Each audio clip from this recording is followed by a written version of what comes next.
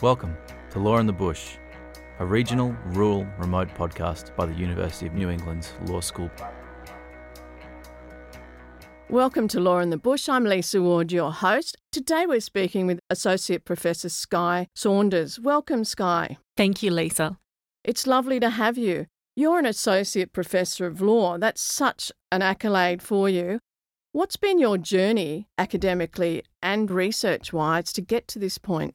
I began my legal career as an employment relations and discrimination lawyer. I had a particular interest in sexual harassment matters. And at the point in time when I had my first child, and we're talking now 15 years ago, I had the opportunity when I was on maternity leave to consider further study. And I commenced a PhD project that was very closely aligned with my heart in many ways. And I then sort of picked up work at the Australian National University and the University of Canberra, and just incrementally over time realised that I had a true passion for legal education and a true passion for people and for the research that I was doing. It was fantastic to have the grounding in the context of the employment and discrimination legal practice that I'd already engaged in, and it informed my journey more holistically as a lawyer and then as a legal academic over the years. So that's where I began. I began practicing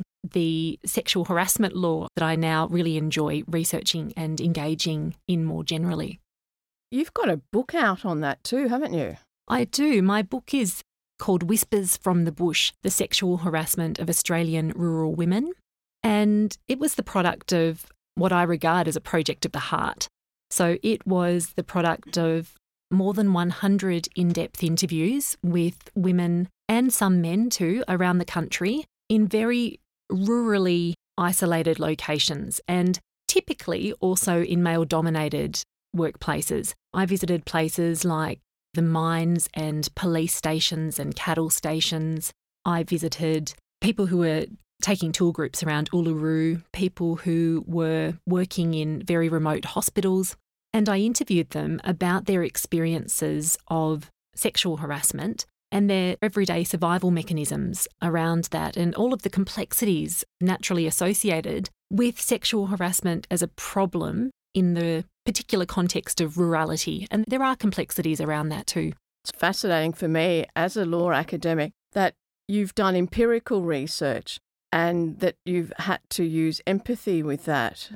Indeed, the book draws on different layers of research and research methodology. For example, the interviews that I conducted were in depth, and by that I mean I sat down with people for 2 to 3 hours at times to really unpack some of the complexity around their experiences and how they felt about those experiences and what they did about those experiences when they happened, noting that there are so many reasons why sexual harassment in the rural space can be tricky. It can be really difficult to know what to do with because you can be concerned about small town gossip and you can be concerned about not being believed and you can be concerned about job loss in a geographical space where jobs are particularly precious and all sorts of other things come into play as well. When I spoke to people, I really wanted to understand these hidden dimensions. And more generally, what I then did was sort of break down the research and looked at the variables so that we could actually crunch some statistics around people's experiences as well as hearing the richness of voice. And I always regard that richness of voice as being very important. It's like a tapestry of voice that really creates a national snapshot in the literature for the first time around that experience of what it is to experience sexual harassment in the rural workplace. It's a very now type of project. You did that a while ago, but you've built on that and you're doing other stuff that's really relevant to today. That one included women. You're doing one on men as well. I am indeed. My current project of the heart is actually what I regard as the brother project to Whispers from the Bush. Effectively, in Whispers, I was able to listen to particularly women's voices, but also employers' voices to understand some of the nuances of that duty of care in the workplace and how it is that employers are discharging that duty of care. And so now the third lens needs to be overlaid with those former lenses. And I need to understand and really hear from men about what it is to be a man operating at the moment in the post-Me Too era, how it is that men are feeling about their engagement with women, knowing now that we have sexual harassment so firmly under the spotlight, and knowing that that means that there may be particular thoughts and concerns and vulnerabilities even that men are experiencing quietly, but which we haven't yet really unearthed. And I think that it's important that we do unearth those things as a natural part of balancing the scales here in the context of the conversation more fully. Well, generally people think of workplace sexual harassment or sexual harassment, people think it's being done to women, but it's not only done to women, is it? Not always. And sexual harassment it's an interesting one because increasingly we are seeing that more men are coming forward too as people who are experiencing sexual harassment. As part of the Boys from the Bush piece, I do want to actually hear those stories, but also just more generally to engage with men who perhaps aren't experiencing sexual harassment, but who do feel different pressures associated with this landscape, with this world that we're operating in at the moment, where sexual harassment is becoming such a natural feature of our everyday conversation in many ways. But it does have implications for the way that people are actually conducting themselves and having their interpersonal relationships in the workplace playing out. So I really am excited about this particular piece of research as a complementary piece. And I think it's important for the Australian narrative more generally that we do actually take the time to listen to the concerns of people as stakeholders in this conversation. And men are certainly a stakeholder in this conversation. One of the things that's been in the press quite a lot recently is about credibility.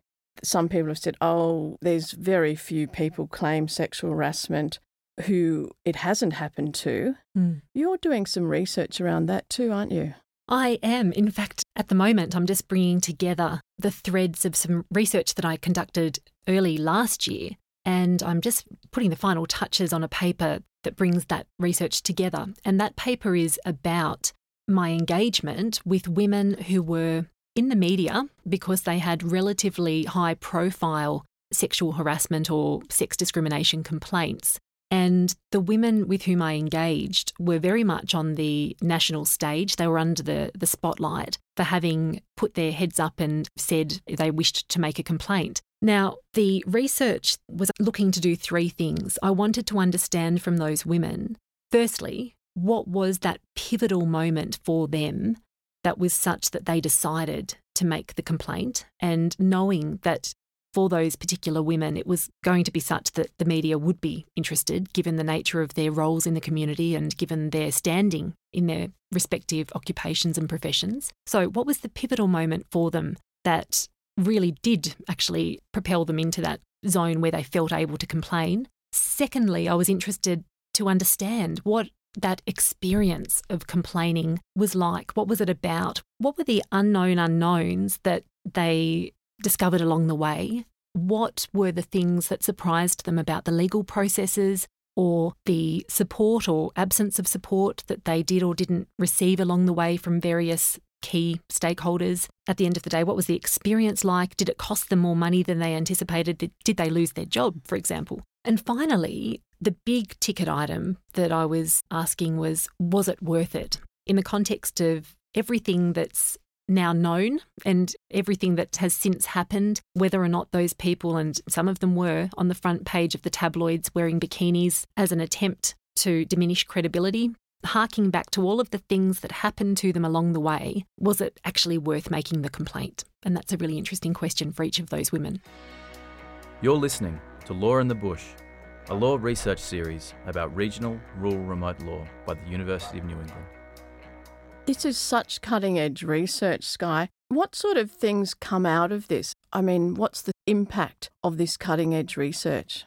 Well, I think at the end of the day, we have good law on many levels. At the moment, we're in a process on a national and state level whereby we're probably examining the good law to make sure that it's as concrete as it possibly can be. But on balance, I think that we do have good provisions pertaining to sexual harassment and vicarious liability, for example, under the Commonwealth Sex Discrimination Act. The issue, as I see it, is the translation of good law on the books to people on the ground, and particularly in rural spaces where the invisibility of that good law is a problem. So for me, the challenge is one of a cultural dimension. It's how do we best influence and impact cultural change on the ground? And we do that by changing hearts and minds. We do that by really reaching people at the level of education and understanding, for example, what sexual harassment is, what it's not, demystifying all of those things around sexual harassment, but also helping people to really understand the impact of sexual harassment when it does occur, and why it is that we have these laws and how it is that people can actually have one another's best interests at heart. And I believe that UNE is going to set up a clinic around this. Indeed. At the moment, what we're doing is working on a pilot project, which I'm very excited and passionate about. And the idea will be that we will run a clinic through UNE Law School that will enable students to assist legal practitioners to provide a service to the community, to engage with women, for example, who may wish to have a safe place to come and discuss sexual harassment matters as they occur in their workplace, and to receive simple, basic legal advice around options and things that they can do to feel more confident and more competent and more able to operate in their workplace moving forward, particularly for women who really need that service in very rural and remote places, for the reasons that I spoke to before, because there are very, very complex issues around sexual harassment where it's not only a behaviour that hurts, but where it's a behaviour that actually hurts privately in a space where support doesn't come naturally and doesn't flow naturally. And we need to fix that. We really need to be providing support better. And that's what this clinic's about. It's very timely to have a clinic like that to fill a space that needed to be filled. I mean, the community needs that. Now, this also feeds into a unit. Indeed, Lisa, it does. I'm very excited to be putting the final touches on a new unit for UNE Law School called Gender in the Law. And as part of the unit that I will be coordinating, we will have an opportunity to unpack some of these issues in a really practical way. We'll have an opportunity to further the research that I've been speaking to and to do some really exciting things in the context of devising future projects, getting our students to be a part of that and to really embrace the opportunity at UNE Law School to align our values together. The Gender in the Law unit, I'm hoping, will be a real hub, a real place where we can feel creative and we can feel able to engage together and we can feel able to roll up our sleeves and do some tangible things. It's wonderful. I hope that our students love that. I'd like to do it if I was doing another law degree. Sky, all of this means that you have opportunities offered to you to affect change across all of Australia.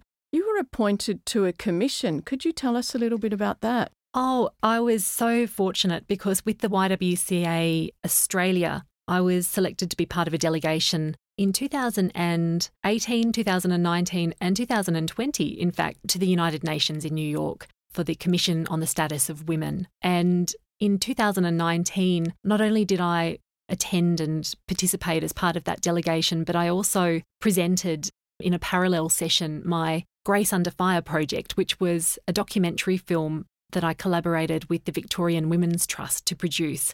And that film was all about situating visually and in an exciting documentary format the research that I'd undertaken as part of the Whispers from the Bush project. So we were very, very fortunate to have the United Nations Forum to actually present that to the world. So that was a particularly exciting moment in my journey thus far. It's a wonderful accolade to be invited to speak at the United Nations. There's not many people who get that opportunity. Thank you for doing that. Sky, I heard that you're appointed by the ACT government to another board. Can you tell us about that? Thank you, Lisa. I have actually been a member of the ACT Advisory Council for Women for the ACT government for 2 years now, and I was recently overjoyed to be reappointed to that body. That is a really fantastic opportunity as well to really make tangible some of the passions that I have in the context of research and education in gender and law, and translate that for the purpose of actually informing legislation and influencing that process for the minister. So that's been a wonderful development just recently too. So thank you. Wow. So many accolades. A real mover and shaker. Thank you, Lisa. I'd like to get some links from you, and we'll put a link up to your book and to your research if people would like to get in contact with you. We'll also put a link up to your consultancy page, so if people would like to speak to you about perhaps engaging you to come and speak to their organisations about your research or how you can help their company. That would be wonderful. Thank you. I would love that. Thank you for being with us, Skye. Thanks so much, Lisa. Thanks for listening. We want to hear from you. Please fill out our survey in the link below.